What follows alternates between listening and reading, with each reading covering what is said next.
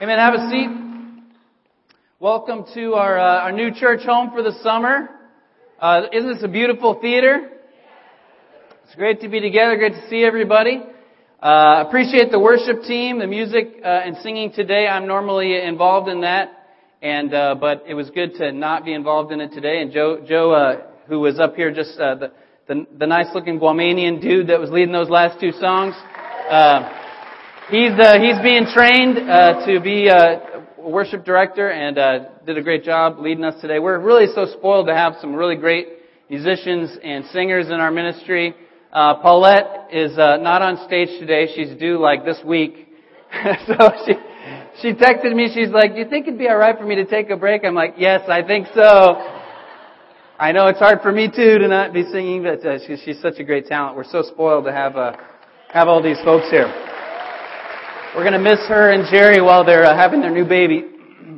But anyway, if you're visiting with us, we're really grateful that you're here today. We're in the middle of a worship series, a sermon series called Undeserved, which is kind of an awkward word, but the guys came up with that word. And it's undeserved, meaning we don't deserve God's grace, and we're doing this deeper study of God's grace. And today the title of the lesson is Infinite. Infinite. What do you think of when you think of that word infinite? Never ending, okay? Endless possibilities, somebody said. I think of space, the final frontier. You know, I think of Buzz Lightyear, to infinity and beyond. And I was hanging out with Mark and Brock over there. Mark and Elizabeth have been attending our apology series in our small group. And so Mark and Brock and I are talking about the age of the universe. I love those kinds of conversations. I know there's some guys out there, we love that stuff. So we're Googling, the most distant visible objects in space, and, that they're currently the most distant visible objects in space are these galaxies that are like 13.5 billion light years away.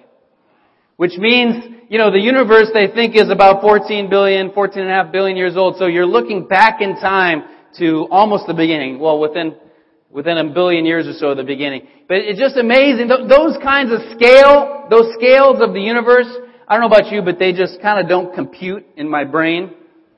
Billions, millions, trillions, gazillions. It's kind of, once you're past millions, it's kind of like, it's like your kid when they're saying, I remember my kids when they were little, how much did that house cost? $1,000?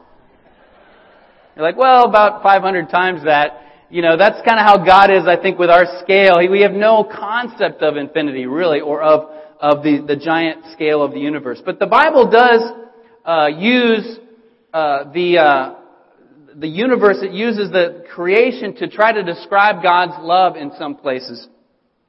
In Psalm 103, for example, it says, "He does not treat us as our sins deserve or repay us according to our iniquities.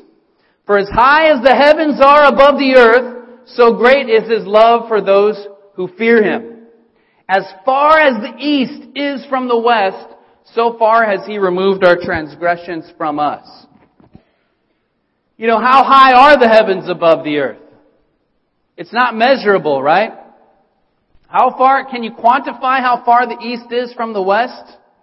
There's really no way to quantify that. It's beyond our ability to understand. That's what God's love is like. That's what His grace is like.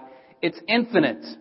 And I have a little prop, and I forgot to bring it on stage. So greet the person on your right and your left while I get my prop, and I'll be right back.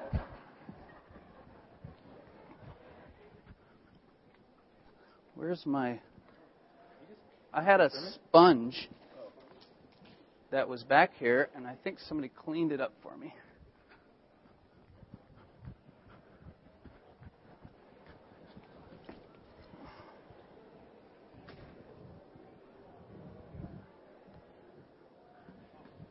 There it is. Thank you. Where was it? Oh, somebody tucked it in there. God bless you. Okay. Hope you had a great little chat in Jesus there. I couldn't find it backstage. I think somebody cleaned it up. So this is my sponge. I use this for tiling. Is this going to keep sounding like that? Should I just go on the regular mic? Give it a couple more minutes? Okay. I see people wincing. It's like, oh. Okay, so this is my tiling sponge. This actually will absorb a whole lot of water. You know, when you're tiling and you're picking up a lot of water, it will absorb a lot of water. But if I were to take this sponge and go out to Redondo Beach and dip it in the ocean, I wouldn't really make much impact, would I? And if every single one of us took a sponge like this right now, and we went down to Redondo Beach and we said, we're going to make an impact on that ocean. We all plunged them into the water. I mean, there would be negligible impact on the ocean. And that's kind of what God's grace is like. It's boundless and endless compared to our capacity for it. But sometimes we can feel like, oh, God's grace isn't enough for me. Like that song we sang. It's not enough for me though. It's enough for him, it's enough for her, but not for me. And yet we're like this sponge, and God's grace is like the ocean. And so we're going to be talking about that today. What does that really mean? How does God's infinite grace affect us? What does it mean in our lives, in our daily situation? And we're going to dig into some scriptures about it. We're going to kind of explore the boundaries of grace, what it means for everyday life. You know, the Pope said something, the new Pope said something a couple weeks ago that kind of caused a stir. You might have seen it. He said something about God's grace, and I want to show the video, and then we'll talk a little bit about it. Here's the clip from kind of one of his daily sermons.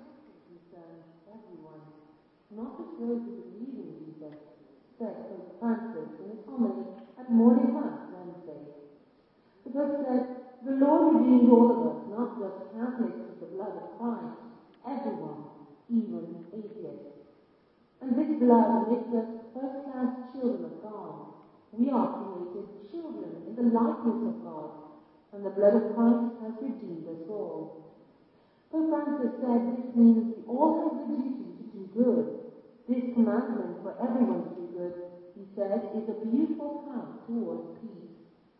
If you couldn't understand that accent, what he said was that Jesus' redemption, Jesus redeemed all people.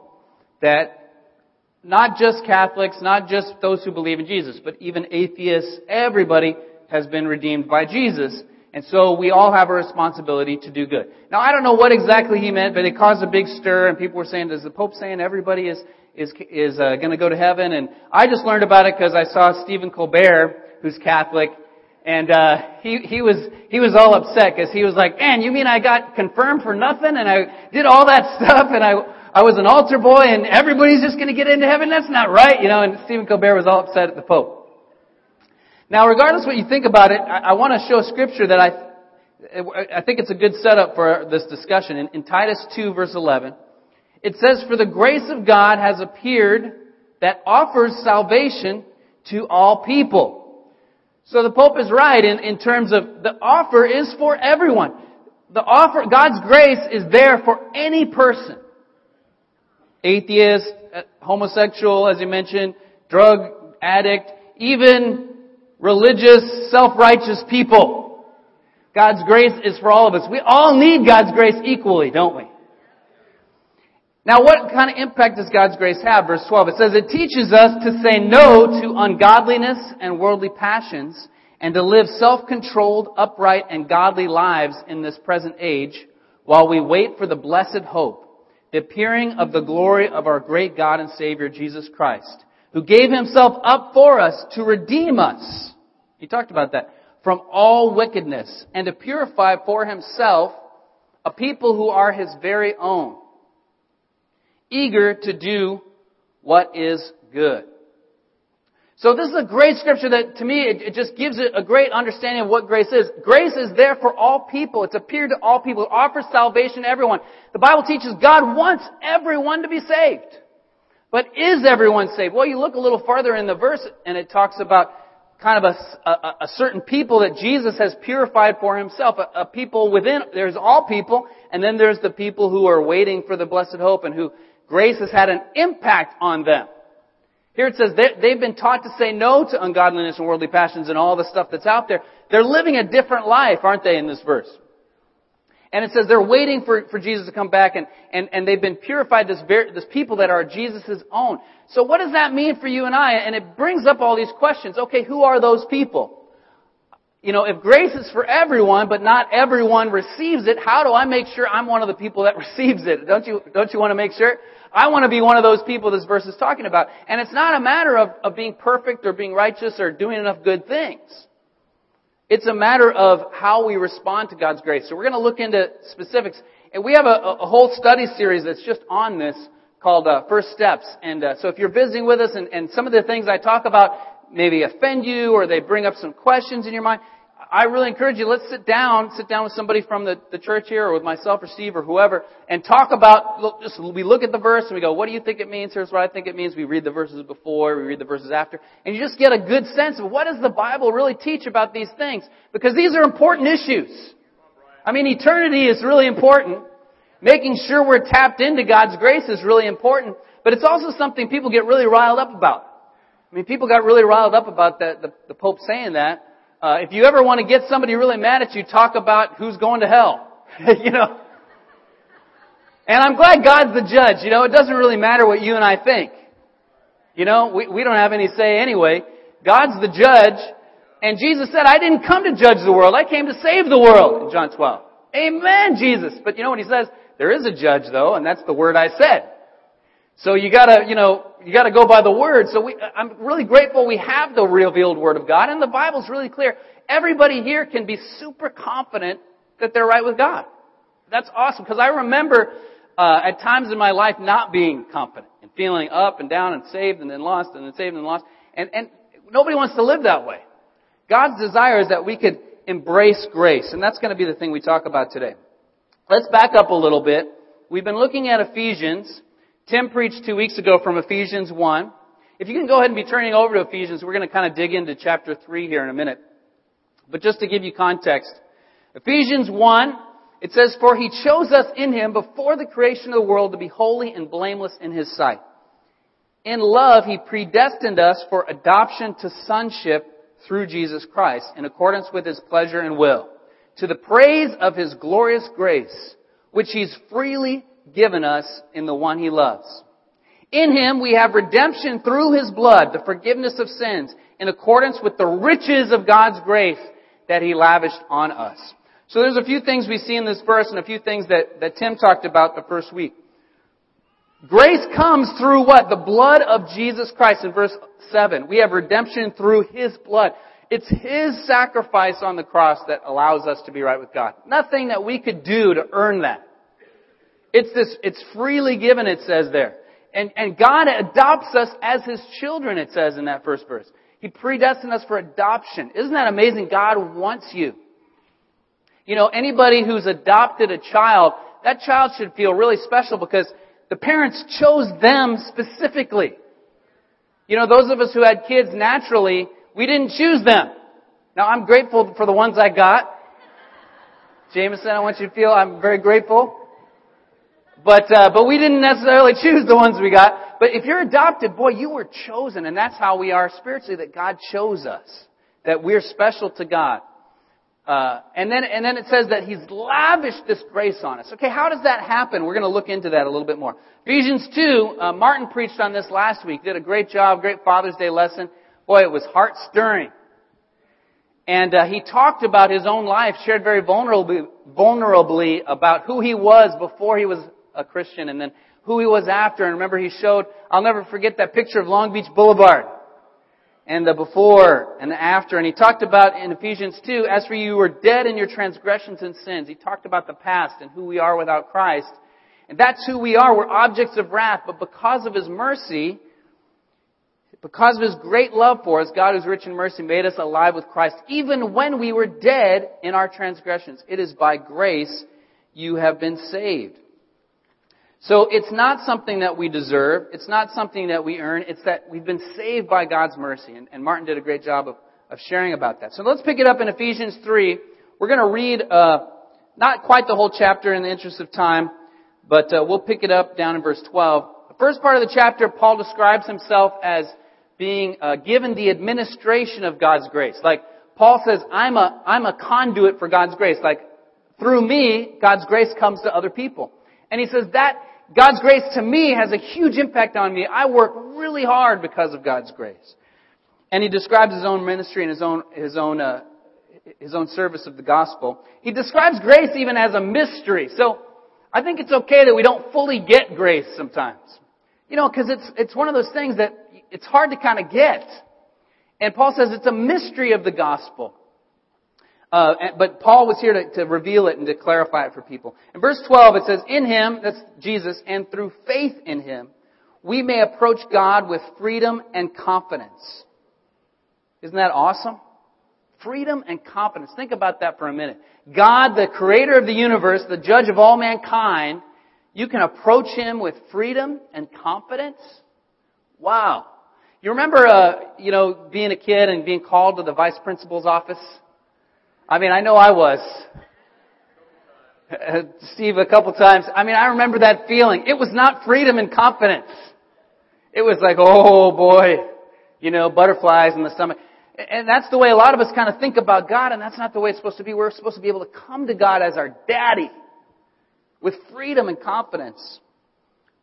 Verse 13, I ask you therefore not to be discouraged because of my sufferings for you, which are your glory. Paul was talking about specific sufferings he was going through. For this reason I kneel before the Father, from whom every family in heaven and on earth derives its name. I pray that out of His glorious riches He may strengthen you with power through His Spirit in your inner being, so that Christ may dwell in your hearts through faith.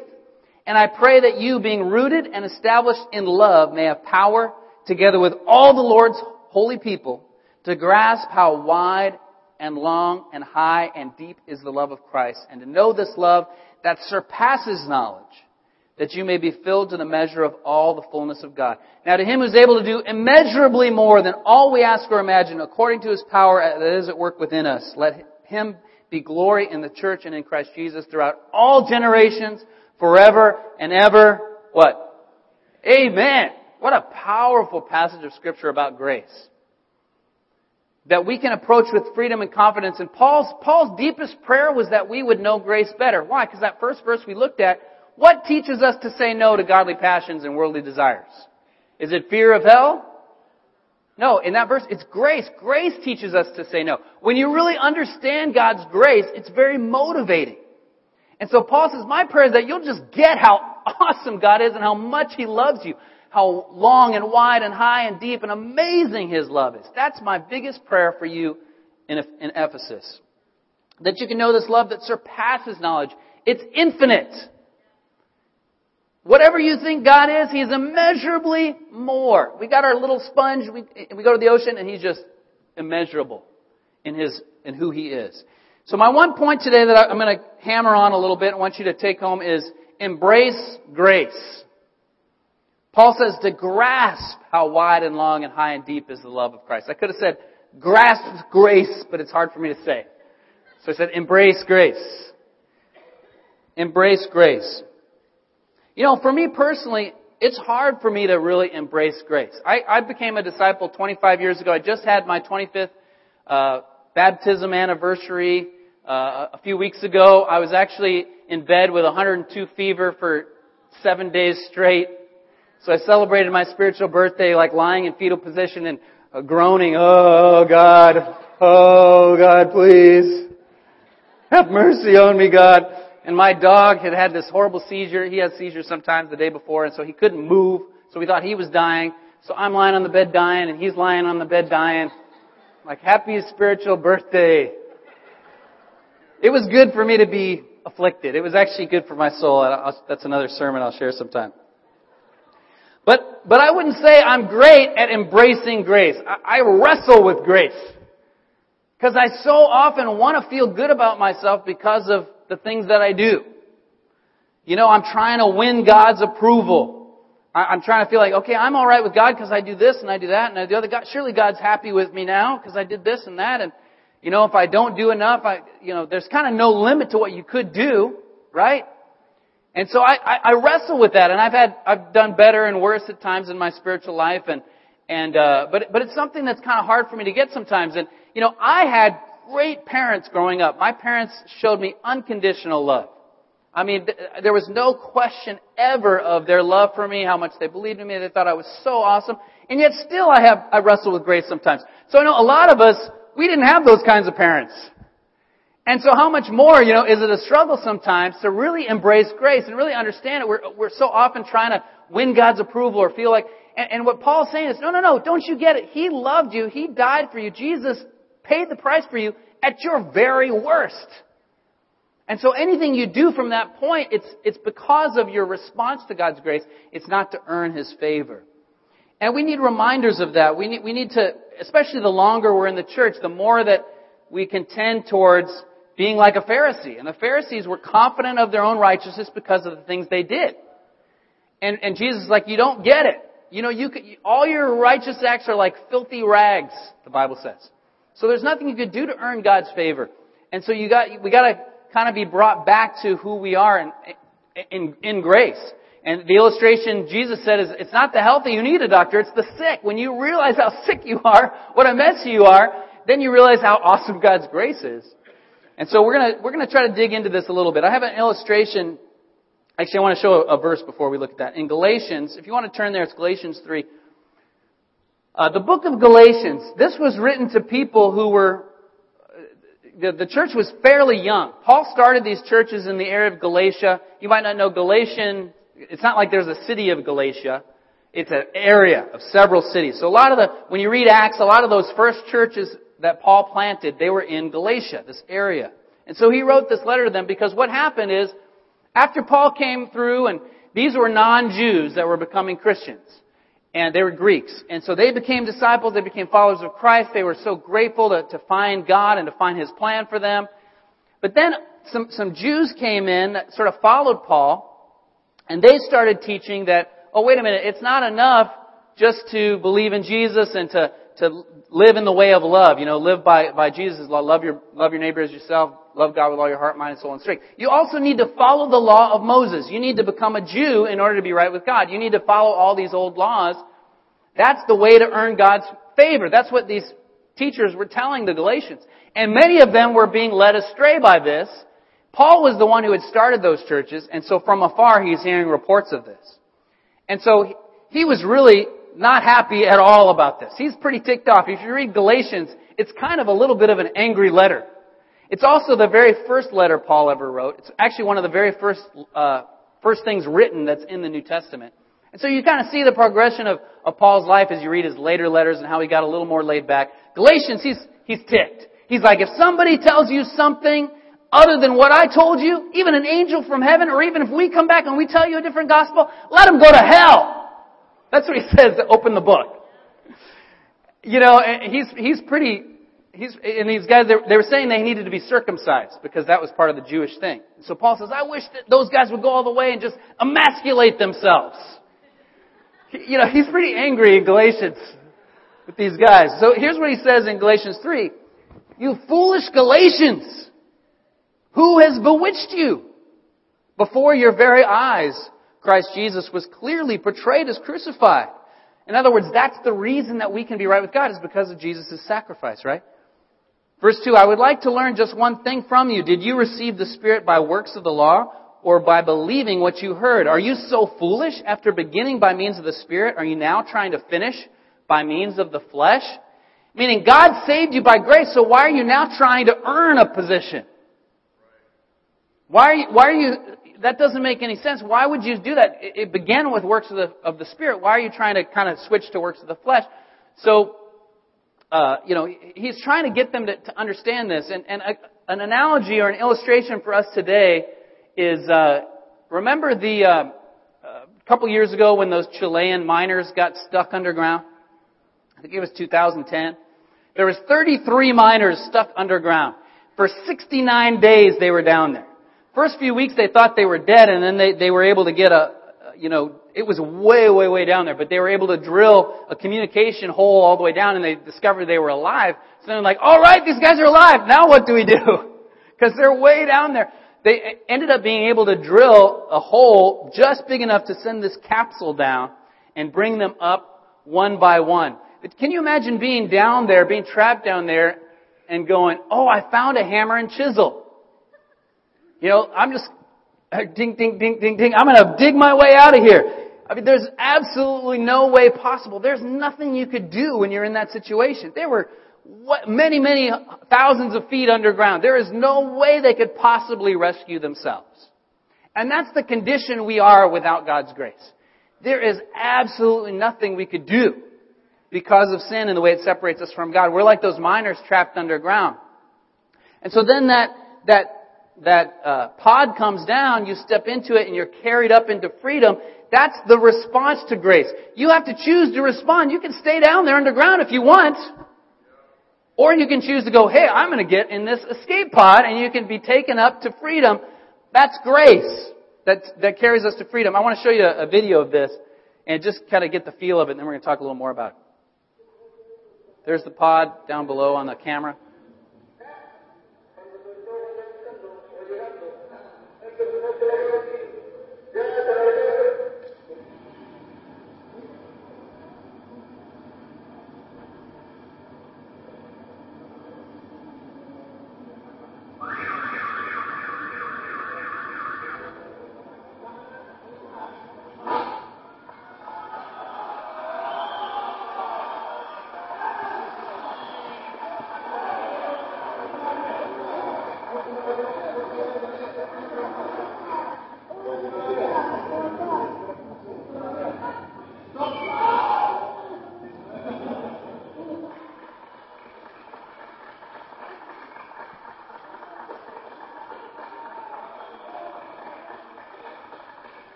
He's got some little goodies for some of the guys there.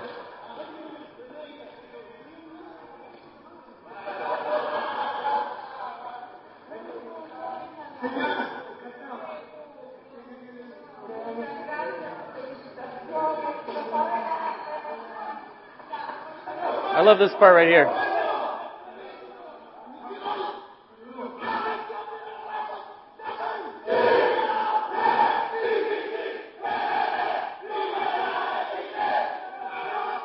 Hey, he's fired up, isn't he? You know, I watched this video, and you know what it reminded me of? What do you think? In our culture. It reminded me of baptism. You know, you got everybody around, everybody's cheering, the person comes up out of the water, everybody's like, yeah, and he comes out of the water, Jesus is Lord, yeah! Go, go, go, go, go, go, go, go! You know, so fired up.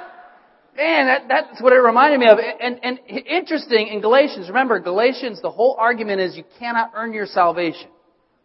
And the next thing Paul says right after that verse we read, he says in Galatians 3:26, so in Christ Jesus, because Jesus paid the price, Jesus was crucified for us, there's nothing we do to earn our salvation. So in Christ Jesus, you are all children of God through what? Faith. For all of you who were baptized into Christ have clothed yourselves with Christ. There is neither Jew nor Gentile, neither slave nor free, nor is there male and female, for you are all one in Christ Jesus. You know, there are people who say you don't need to be baptized. Baptism is a work, that you're earning salvation by being baptized. But if Paul was writing Galatians to prove you can't be saved by works, why would this verse be in there? In fact, what Paul is doing, he's saying, no, we're saved by grace because that's what happens when you're baptized. You're clothed with Christ. And that's not something we deserve. It's not like, oh, I did this great work by being baptized. That's kind of like the Chilean guy saying, I did this great work by stepping into the pod and being lifted up. You know, the work was done by someone else, and he's just benefiting from it and being transported to a new life. That's what baptism is in the Scriptures. It transports you from your old life to your new life because you're buried with Christ in baptism, you're raised with Him to a new life.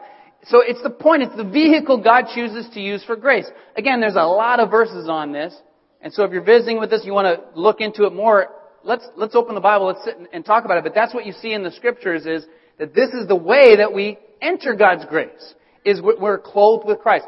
It's God that does all the work. We can do nothing to earn our salvation. He does all the work. There's another story I want to read you. I read this in Max Lucado's book on grace. It says, when grace happens, we receive not a nice compliment from God, but a new heart.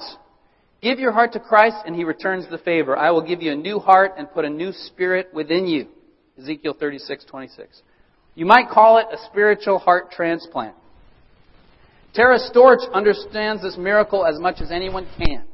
In the spring of 2010, a skiing accident took the life of her 13-year-old daughter, Taylor.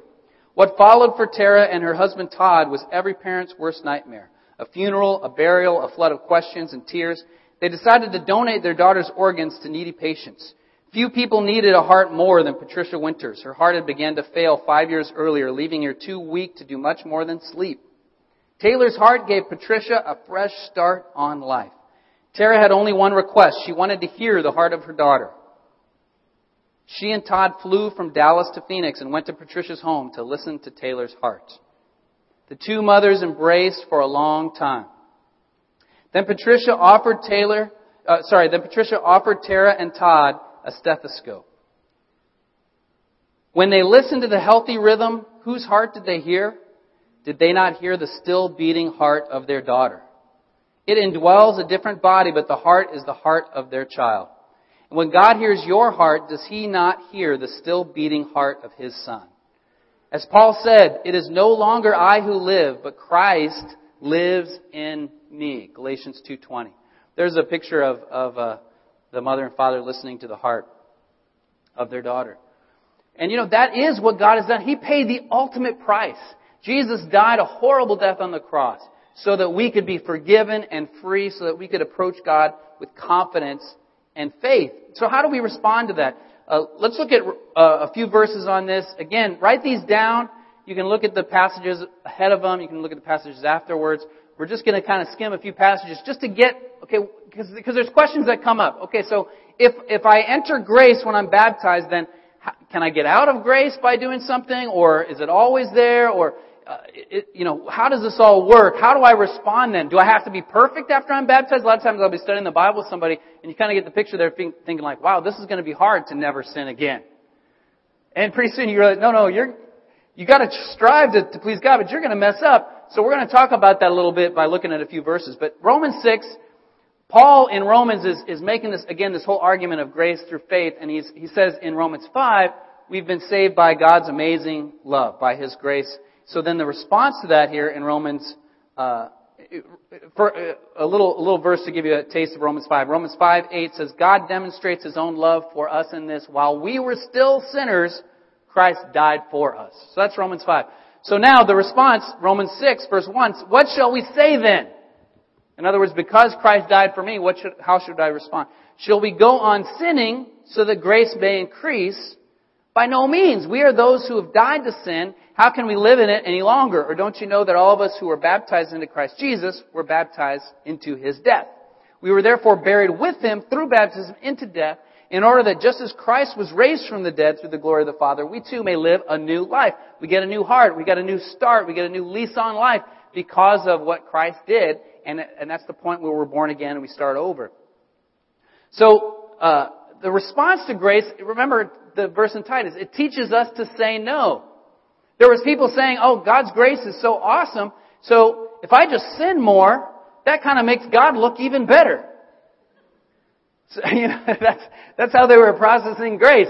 Well, the more of a mess I am, the better God looks, so I might as well just kind of be a mess and give in. And Paul's like, no. We died to sin. When you're baptized, you're dying to your old life and you're living a new life. And so now you're not enslaved to sin anymore. And so the rest of the chapter he talks about not being enslaved to sin. You're going to still sin, but you're not enslaved to it. And I saw that in my own life where before I was a true Christian, I was enslaved to sin. I was controlled by it. I felt like I have no power over it. But then when I really committed my life to Christ, totally committed my life to Christ and was baptized for the forgiveness of my sins, then it's like I sin, but I'm not controlled by it anymore. It doesn't dominate me. Are you with me? And so that's what he's talking about, what we should be. Now, he goes a little farther in Romans 8, and he says, I'm convinced that neither death nor life, neither angels nor demons, neither the present nor the future, nor any powers, neither height nor depth, nor anything else in all creation will be able to separate us from the love of God that is in Christ Jesus our Lord. In Romans 8, he talks about all these things. Could this separate us from God? Trouble, hardship, persecution, danger, nakedness, famine, sword. Can any of those things separate us from God's love? No. Nothing can take it away from us, what God has given us in His grace. That should be a satisfying feeling. Because there's things people can take away from you. They can take away your physical freedom. They can take away your money. They can take away your health. They can take away your possessions. But no one can take God's grace from you. That gives us a sense of security. It gives us a bottom line, a foundation for our lives. No one can take this away from me. John 10, Jesus describes Himself as a good shepherd. He says, they are my sheep and no one can snatch them from my hand. Amen. Now because of that, and that's absolutely true. No one can take away your salvation. No one can take away God's grace from you. There are some that say, therefore, if anyone has received grace, if anyone's a Christian, no, they could never leave God. You ever heard that? You could never lose your salvation. Because the Bible says right there, nothing can separate you from God's love. Well, that's true. Nothing can separate you from God's love. God's adopted you as a son. No one can take that away from you. But you could choose to reject His love. You could choose to walk away from Him. And so therefore, there's all these warnings. I mean, most of the New Testament was written to Christians.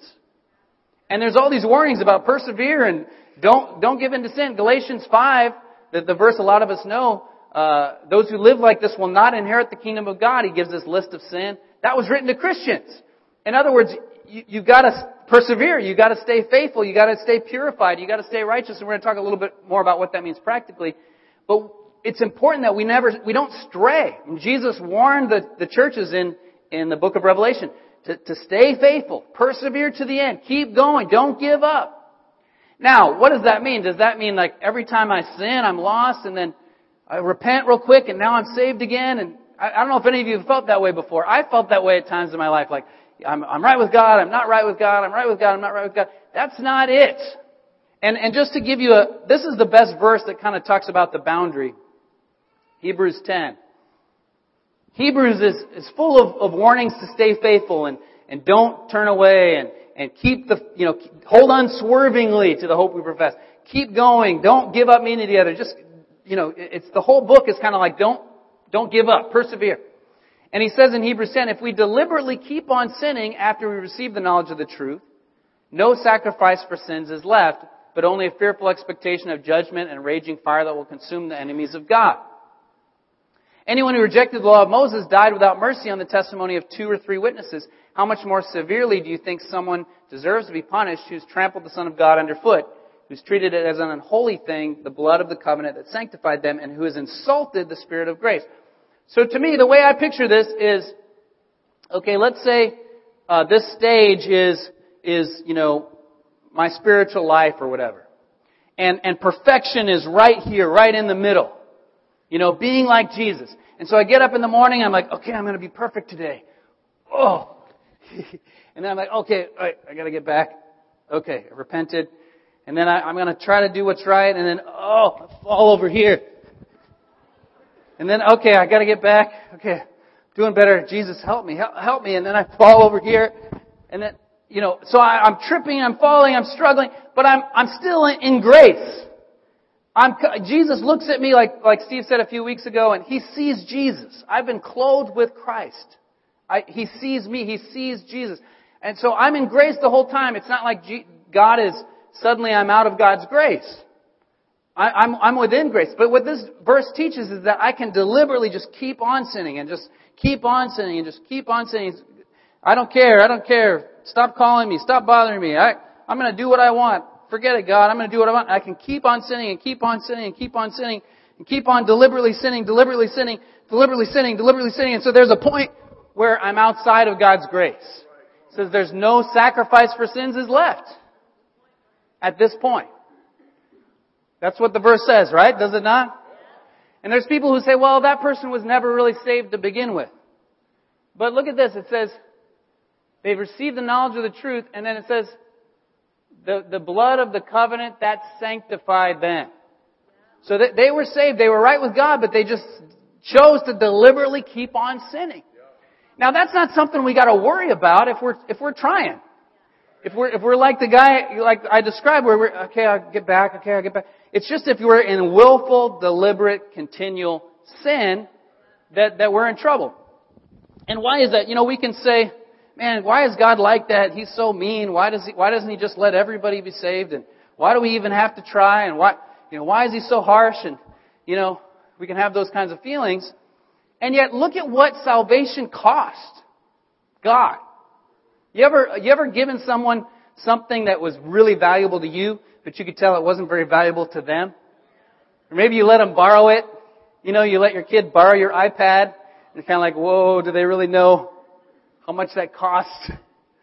I've got these headphones that cost $100, and my daughter borrowed them the other day, and they're starting to fray. The the rubber is starting to kind of come off. And so she borrowed them and they got kind of a lot more messed up. And amen, she ruins them. She's my daughter. She's worth way more than my headphones. But, you have that feeling of, I don't know if she knows the value of that. I remember my wife got this really nice volleyball net for me for my birthday. Several people pitched in. This was a number of years back. And I lent it to one of the ministries of the church. I won't say which one. For an event. And I got it back and, it was missing like 2 or 3 different parts and it was all kind of thrown together. It's like, okay, they don't understand the value that I place on that. And that's what this verse is saying, that this cost a lot. You're trampling the Son of God underfoot, it says in verse 29. Treating as an unholy thing the blood of the covenant that sanctified Him. Jesus' sacrifice was worth our total commitment. Amen? Jesus' sacrifice was worth our response of, yes, I'm gonna strive. Does God want perfection? No, we're never gonna be perfect, but we can't continue in willful, deliberate sin, is what this verse is saying. Is that making sense? So that means we're in this state of grace, but we're also in a state of repentance. What I described up here is a state of repentance. You mess up, and then you turn around and you go, okay, well, I gotta get back here. Okay, here I am again. And then you mess up, and you go, okay, I gotta get back here. And you're continually repenting. And it describes this well in 1 John 1. 1 John 1 verse 5, it says, "This is the message we've heard from Him and declare to you. God is light. In Him there is no darkness at all. If we claim to have fellowship with Him and yet walk in darkness, we lie and do not live out the truth. But if we walk in the light as He is in the light, we have fellowship with one another, and the blood of Jesus, His Son, purifies us from all sin." So this word purifies, in the Greek, the New Testament was written in Greek, it's not a one-time verb. It's a continual verb. Like it could be translated, continually purifies us from all our sin. In other words, you're not just purified when you become a Christian, you're continually purified by this perpetual fountain of God's blood. That's what this verse is saying. If you're walking in the light, what does that mean to walk in the light? It means you don't have this hidden dark, life going on. Light is, you can see me right now. If the lights went out, you couldn't see what I was doing. Light means it's revealed, you're open, you're honest, you're real, you're transparent. You're walking in the light, you're striving to follow Jesus, and that blood continually cleanses us of sin. That's a great, great promise. That's almost even more powerful than the fact that we can be forgiven at our most sinful point, that we can be forgiven all the way through till we die. I mean, that's amazing, God's grace. And so what do? The next verse, I like the NCV version here. It says, "If we say we have no sin," in verse 8, "we are fooling ourselves, and the truth is not in us. But if we confess our sins, He will forgive our sins because we can trust God to do what is right." Amen. He will cleanse us from all the wrongs we've done. So really the danger in this verse, in 1 John 1, is saying, oh no, I'm perfect, I got it. Trying to claim that there's no issue. The salvation is being real. Being honest, being open. I preached a sermon years back, and the thing that I said a few times was, grace is the place to face the real you. Grace is the place to face the real you. When you really understand grace, you can be real about what's really going on. Church should be the most real place in the world, where we can be totally honest with God and totally honest with each other. Instead, what you've got in so many churches in America is church is the least real place in the world. People come in and they kind of put on their facade and act religious and change the way they talk and put on some religious lingo. "How are you doing today, brother so-and-so?" "I'm blessed." "How are you, brother so-and-so?" That's not what church is supposed to be. It's like, hey, we're all a mess.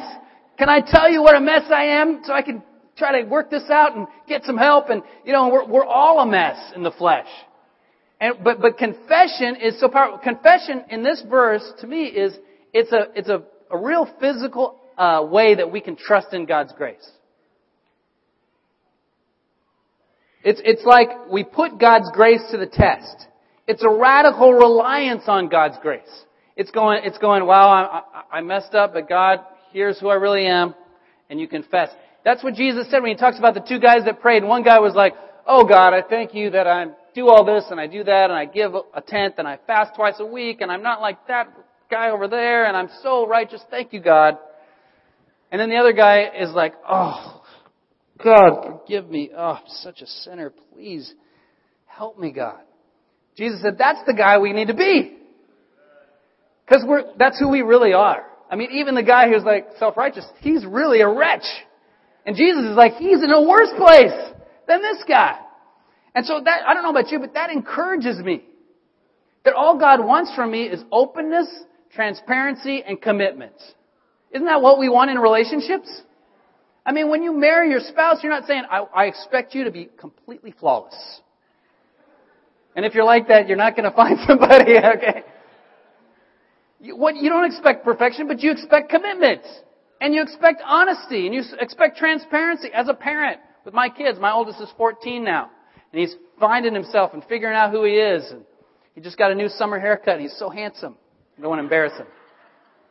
But you know, what I want from him, what I want for our relationship, and I talk to him about this all the time, is I don't expect you to be perfect. I don't want perfection. I just want you to talk to me about what's going on. I know you're going to mess up. And it's okay to mess up. But let's keep the dialogue going. Let's keep talking. Tell me what's going on in your life so we can talk. I've been there. I messed up in this way, and this way, and this way when I was your age. And so I know what it's like, and I know what the kids are like, and I know how hard it is. Man, it's hard. I became a disciple in high school, and those were the hardest years as a Christian. It's hard to be a disciple. Let's give a hand to our teen disciples, man. I'm telling you. It is hard. You guys are heroes. You guys are absolute heroes. From here on out, it's like once you make it through high school, it's like you're just going to be like, woo! You get to the campus ministry, it's like, woo! So much fun. But, with my son, I don't expect perfection. I just want openness and dialogue and transparency and realness. That's what God wants from us. And that's freeing because grace is the place to face the real you. You can be real. You can be honest. Read the Psalms. They are so incredibly honest in the way that the psalmists pray to God. That's what God wants from us. Is realness, openness, transparency. I really encourage you, embrace grace. Why are we so afraid of confessing? Why are we so afraid of opening up? Because we don't understand grace. And there's danger in not opening up. There was a story of this guy, Li Fuan, 30 years old, Chinese man, 2011. He'd been suffering severe headaches, bad breath, and breathing difficulties. Anybody can relate to that? Severe headaches, bad breath, and breathing difficulties. But he never knew the cause of his discomfort. An official at Yuxi City People's Hospital in Yunnan province said that Li told doctors he'd been stabbed in the lower right jaw by a robber 4 years ago. So he was in this altercation, a robber stabbed him, he had all these lacerations on his face. What he didn't know is that the blade broke off inside his head without him realizing it. So the x-ray revealed it. Surgeons worked cautiously to remove the badly corroded blade without shattering it, said the official. The hospital's website also reported the successful surgery. The case, described by one doctor as a miracle, has been widely covered by the Chinese media and discussed on the internet. CCTV showed footage of the rusted knife and interviewed Li, who said, "As time passed, I used injections to kill the pain in my head and ears. It has been 4 years already." Wow, that's crazy. He had that stuck inside him. We can't, our bodies, we can't live with something stuck, a foreign object stuck inside ourselves. And yet, spiritually, what are the things that are stuck in our souls? What would a spiritual x-ray reveal that we ought to confess and deal with and get open with and get help with? You know what I'm saying? How much more should we be open with our life? Embrace grace. Grace is the place to face the real you. A few practical things. Okay, we got our sponge here to embrace grace. A few practical things. You matter to God. So many of us, we get beaten down by Satan. Satan is known in the Bible as, his name, Satan literally means the accuser. Because what he does is he tries to beat you down and make you feel like you don't matter to God. The Bible teaches you matter to God. It's the story of God rescuing person after person after person. You are so important to Him. Believe that. Find out more about grace if you don't understand it. Open the Bible with someone. Whether you're a disciple and a member of our congregation or if you're just a guest, starting out here with us on our journey, visiting with us today, just kind of getting started. Wherever you are in your journey, get the Bible open. Because it's the revealed Word of God, and it can guide us as we try to figure this out. What are the boundaries of grace, and how does it all work, and some of the things that we've talked about today in kind of a short amount of time. Is there anything today you need to get real about? Is there a 4-inch broken off knife in your spiritual skull? And I just encourage you to pull somebody aside and say, hey, can I talk to you about something? It's scary. Now you talk to God to get forgiven, but James 5:16 says you talk to others to get healed. So it's not like you're not forgiven until you tell someone, but healing comes when you get open and you get help and you talk about it. And, there's times I just tell Steve, hey, can I talk to you about something? That's kind of code for, can I confess something? Can I get open about something? We were on the camping trip, and Rick and I just said, hey, Rick, can I be open about something? Oh, sure. We had a great conversation on the camping trip. We need to have that kind of fellowship where we're constantly just talking and being real about stuff. The last thing, what will God's infinite grace motivate you to do for Him? Grace should motivate us. The fact that we've been forgiven of everything should be a motivator. The fact that we can be honest and real and we can fail, that should free us up to do more. So often we don't put our faith to the test. We don't step out there and do something for God because we're so afraid of failure. Right? But what grace does is it's like the safety net that says it's okay to fail. Go for it. And so then you just do something for God, and maybe you fail or maybe you succeed, but grace is there to catch you if you fall. And so it's a great motivator to step out, do something new in your faith. Take on a serving role in the church. Reach out to somebody at your work you're intimidated by. Reach out to another student in your class you're intimidated by. Have a great conversation with a family member. Do something where you step out on faith because grace is going to catch you if you mess up. There was a final story here that helped me. This helped me with processing grace. The building of the Golden Gate Bridge years ago over San Francisco. Look at how huge and beautiful that bridge is. They fell way badly behind schedule because several workers had fallen from the scaffolding to their deaths. And so the workers are just, really gun-shy and really scared, and so the work is falling way behind. And so they decided, the engineers and the planners and administrators, they couldn't figure out what to do, and so they decided that even though it was huge cost, they put this gigantic net underneath all the scaffolding.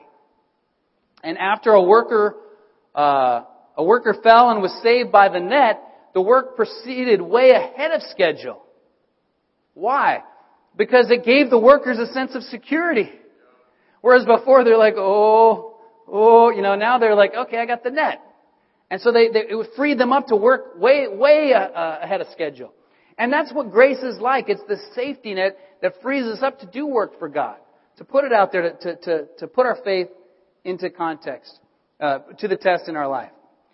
Titus 2, the verse we started with, we're going to close with taking communion. It says, the grace of God has appeared that offers salvation to all people. This is what communion is. It's that we are this people that this verse describes, waiting for Jesus to return. The Bible says we proclaim His death until He comes when we take communion. And we are His purified people, eager to do what is good. I really encourage you to embrace grace today. We're going to have a song sung for us by Pat after we've had a little bit of time to meditate and pray. And it's called One Thing Remains. I just want to read a few lyrics for you before we pray for communion. And he'll sing for a little bit, and then we'll all sing along here after we've had a little bit of time to pray. But it says, your love never fails, it never gives up, it never runs out on me. Your love never fails, it never gives up, it never runs out on me. God's love is infinite. Amen? Higher than the mountains that I face, stronger than the power of the grave, constant through the trial and the change, this one thing remains. On and on and on and on it goes. It overwhelms and satisfies my soul. I never have to be afraid. This one thing remains. In death and life, I'm confident and covered by the power of your great love. My debt is paid. There's nothing that can separate my heart from your great love. Your love never fails. It never gives up. It never runs out on me. Let's pray. God, thank you for your infinite grace. That you are that giant Pacific Ocean and we are the sponge. That we could never overwhelm your grace. We could never outgive you and what you've given to us.